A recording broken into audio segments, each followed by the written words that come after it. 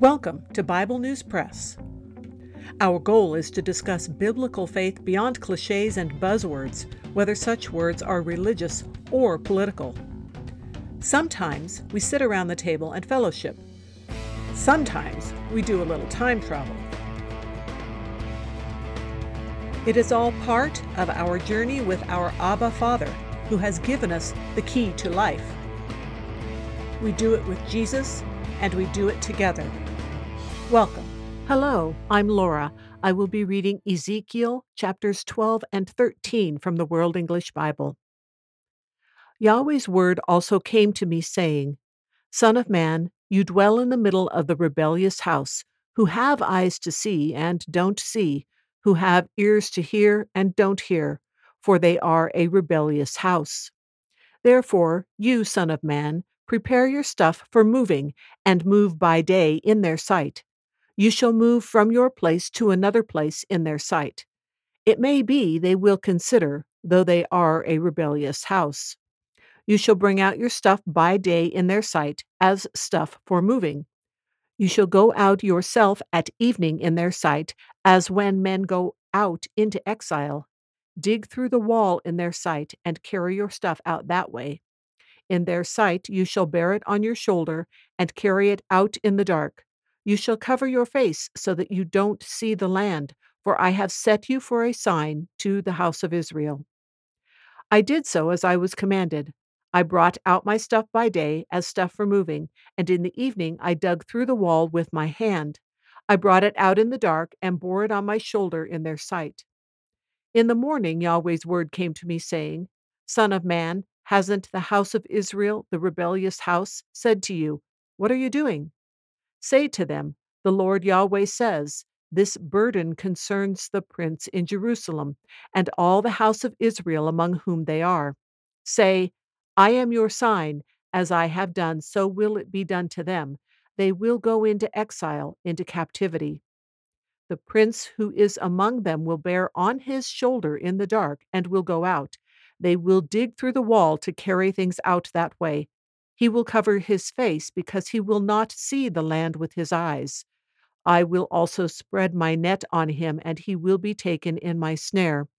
I will bring him to Babylon, to the land of the Chaldeans, yet he will not see it, though he will die there. I will scatter toward every wind all who are around him to help him, and all his bands. I will draw out the sword after them. They will know that I am Yahweh when I disperse them among the nations and scatter them through the countries.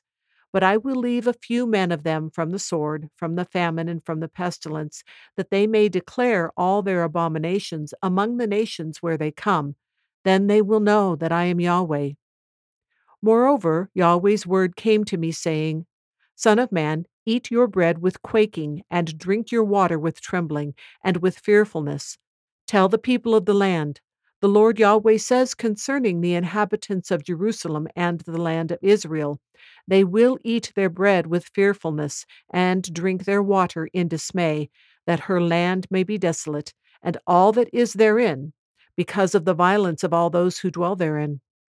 The cities that are inhabited will be laid waste, and the land will be a desolation. Then you will know that I am Yahweh.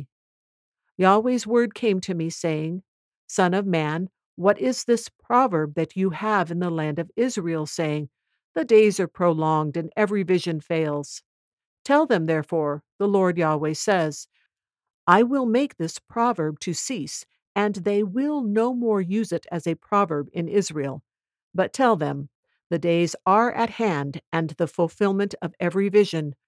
For there will be no more any false vision nor flattering divination within the house of Israel. For I am Yahweh. I will speak, and the word that I speak will be performed. It will be no more deferred. For in your days, rebellious house, I will speak the word and will perform it, says the Lord Yahweh. Again, Yahweh's word came to me, saying, Son of man, behold, they of the house of Israel say, The vision that he sees is for many days to come, and he prophesies of times that are far off. Therefore tell them, The Lord Yahweh says, None of my words will be deferred any more, but the word which I speak will be performed, says the Lord Yahweh. Yahweh's word came to me, saying, Son of man, prophesy against the prophets of Israel who prophesy, and say to those who prophesy out of their own heart, Hear Yahweh's word. The Lord Yahweh says, Woe to the foolish prophets who follow their own spirit and have seen nothing. Israel, your prophets have been like foxes in the waste places. You have not gone up into the gaps or built up the wall for the house of Israel to stand in the battle in Yahweh's day. They have seen falsehood and lying divination, who say, Yahweh says, but Yahweh has not sent them. They have made men to hope that the word would be confirmed.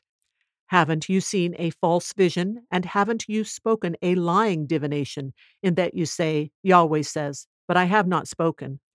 Therefore, the Lord Yahweh says, Because you have spoken falsehood and seen lies, therefore, behold, I am against you, says the Lord Yahweh. My hand will be against the prophets who see false visions and who utter lying divinations. They will not be in the counsel of my people, neither will they be written in the writing of the house of Israel, neither will they enter into the land of Israel. Then you will know that I am the Lord Yahweh. Even because they have seduced my people, saying, Peace, and there is no peace. When one builds up a wall, behold, they plaster it with whitewash. Tell those who plaster it with whitewash that it will fall. There will be an overflowing shower, and you, great hailstones, will fall. A stormy wind will tear it. Behold, when the wall has fallen, won't it be said to you, Where is the plaster with which you have plastered it? Therefore, the Lord Yahweh says, I will even tear it with a stormy wind in my wrath. There will be an overflowing shower in my anger, and great hailstones in wrath to consume it. So I will break down the wall that you have plastered with whitewash, and bring it down to the ground, so that its foundation will be uncovered. It will fall, and you will be consumed in the middle of it. Then you will know that I am Yahweh. Thus I will accomplish my wrath on the wall, and on those who have plastered it with whitewash. I will tell you, the wall is no more, neither those who plastered it. To wit, the prophets of Israel who prophesy concerning Jerusalem, and who see visions of peace for her, and there is no peace, says the Lord Yahweh. You, Son of man, set your face against the daughters of your people, who prophesy out of their own heart, and prophesy against them, and say, The Lord Yahweh says, Woe to the women who sew pillows on all elbows, and make kerchiefs for the head of persons of every stature, to hunt souls. Will you hunt the souls of my people, and save souls alive for yourselves? You have profaned me among my people for handfuls of barley and for pieces of bread, to kill the souls who should not die, and to save the souls alive who should not live by your lying to my people who listen to lies. Therefore, the Lord Yahweh says, Behold, I am against your pillows, with which you hunt the souls to make them fly, and I will tear them from your arms. I will let the souls go, even the souls whom you hunt, to make them fly. I will also tear your kerchiefs, and deliver my people out of your hand, and they will be no more in your hand to be hunted. Then you will know that I am Yahweh, because with lies you have grieved the heart of the righteous, whom I have not made sad, and strengthened the hands of the wicked, that he should not return from his wicked way, and be saved alive. Therefore you shall no more see false visions, nor practice divination. I will deliver my people out of your hand. Then you will know that I am Yahweh. That is the end of chapters 12 and 13.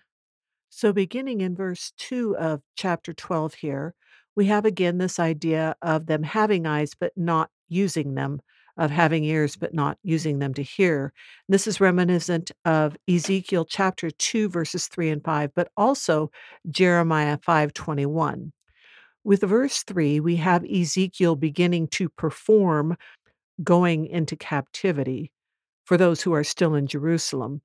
There are versions of this prophecy also in Jeremiah 32:4, and its fulfillment is recorded in Jeremiah 52, verses 9 through 11, and 2 Kings 25, verses 4 through 7, including the digging through the wall that he talks about in verse 7 by night and the scattering of his soldiers around him.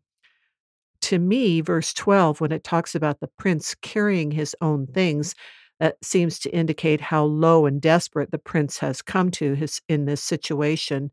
And then in verse 15, it talks about a scattering to many nations. So again, referring back to more than just Babylon. In Zechariah 7:14, he talks about something similar. In verse 14, he says, "But I scattered them with a whirlwind among all the nations which they had not known." And this is from the New King James Version. And at the beginning of chapter 7, it says that this is in the 4th year of King Darius that the word of the Lord came to Zechariah. And in verse 5, he specifically says, "Say to all the people of the land and to the priests, when you fasted and mourned in the 5th and 7th month, during those 70 years, did you really fast for me?" So this is speaking to the nation of Israel after the Babylonian captivity and talking about another dispersion. But going back specifically to the prophecy about King Zedekiah here, in Ezekiel 12:13, it says, "I will bring him to Babylon, to the land of the Chaldeans, yet he will not see it, though he will die there." And then if you look at the account in 2 Kings 25, you see that the king of Babylon blinded him after he killed his sons in front of him, so that would be the last thing he remembered, and then took him to Babylon. So this prophecy is very literally fulfilled. Verse 19 reminds them again that this is happening because of their violence. But verse 22 points out that it is God's patience and timing that have made it seem to take so long, but they've been misunderstood and they've been taken advantage of. In fact, in Zephaniah chapter 1, verse 12, when Zephaniah is prophesying during the time of Josiah, he says, "And it shall come to pass at that time that I will search Jerusalem with lamps and punish the men who are settled in complacency, who say in their heart, 'The Lord will not do good, nor will he do evil.'" In Luke chapter 21, verse 33, Jesus admonishes people that heaven and earth will pass away, but my words, his words, will by no means pass away. The same attitude is dealt with in 2 Peter chapter 3 verses 3 through 13, where it says, "Knowing this first, that scoffers will come in the last days, walking according to their own lusts, and saying, 'Where is the promise of his coming? For since the fathers fell asleep, all things continue as they were from the beginning of creation.' For this they willingly forget, that by the word of God the heavens were of old, and the earth standing out of water and in the water, by which the world that then existed perished, being flooded with water. But the heavens and the earth, which are now preserved by the same word, are reserved for fire until the day of judgment and perdition of ungodly men. But, beloved, do not forget this one thing, that with the Lord 1 day is as 1,000 years, and 1,000 years as 1 day. The Lord is not slack concerning his promise, as some count slackness, but is long-suffering toward us, not willing that any should perish, but that all should come to repentance." In Habakkuk 2:3, he addresses this. He says, "For the vision is yet for an appointed time, but at the end it will speak, and it will not lie. Though it tarries, wait for it, because it will surely come, it will not tarry." I believe in context here, tarry means like it won't be tardy, it won't be late, it'll happen when it should. And Isaiah 30:18 says, "Therefore the Lord will wait, that he may be gracious to you, and therefore he will be exalted, that he may have mercy on you. For the Lord is a God of justice. Blessed are all those who wait for him." And in Ezekiel 33:11, we will be reminded that God has no pleasure in the death of the wicked. In chapter 13, we hear a lot about false prophets, those who prophesy out of their own hearts. So it's a reminder to us to be sure that if we are speaking for God, that we're not speaking out of our own hearts or minds. These kinds of prophecies bring weakness and not strength, and they're futile. These false prophets in particular, per verse 4, should have been filling the gap. They should have been guarding and make Israel stronger and watching, but they weren't.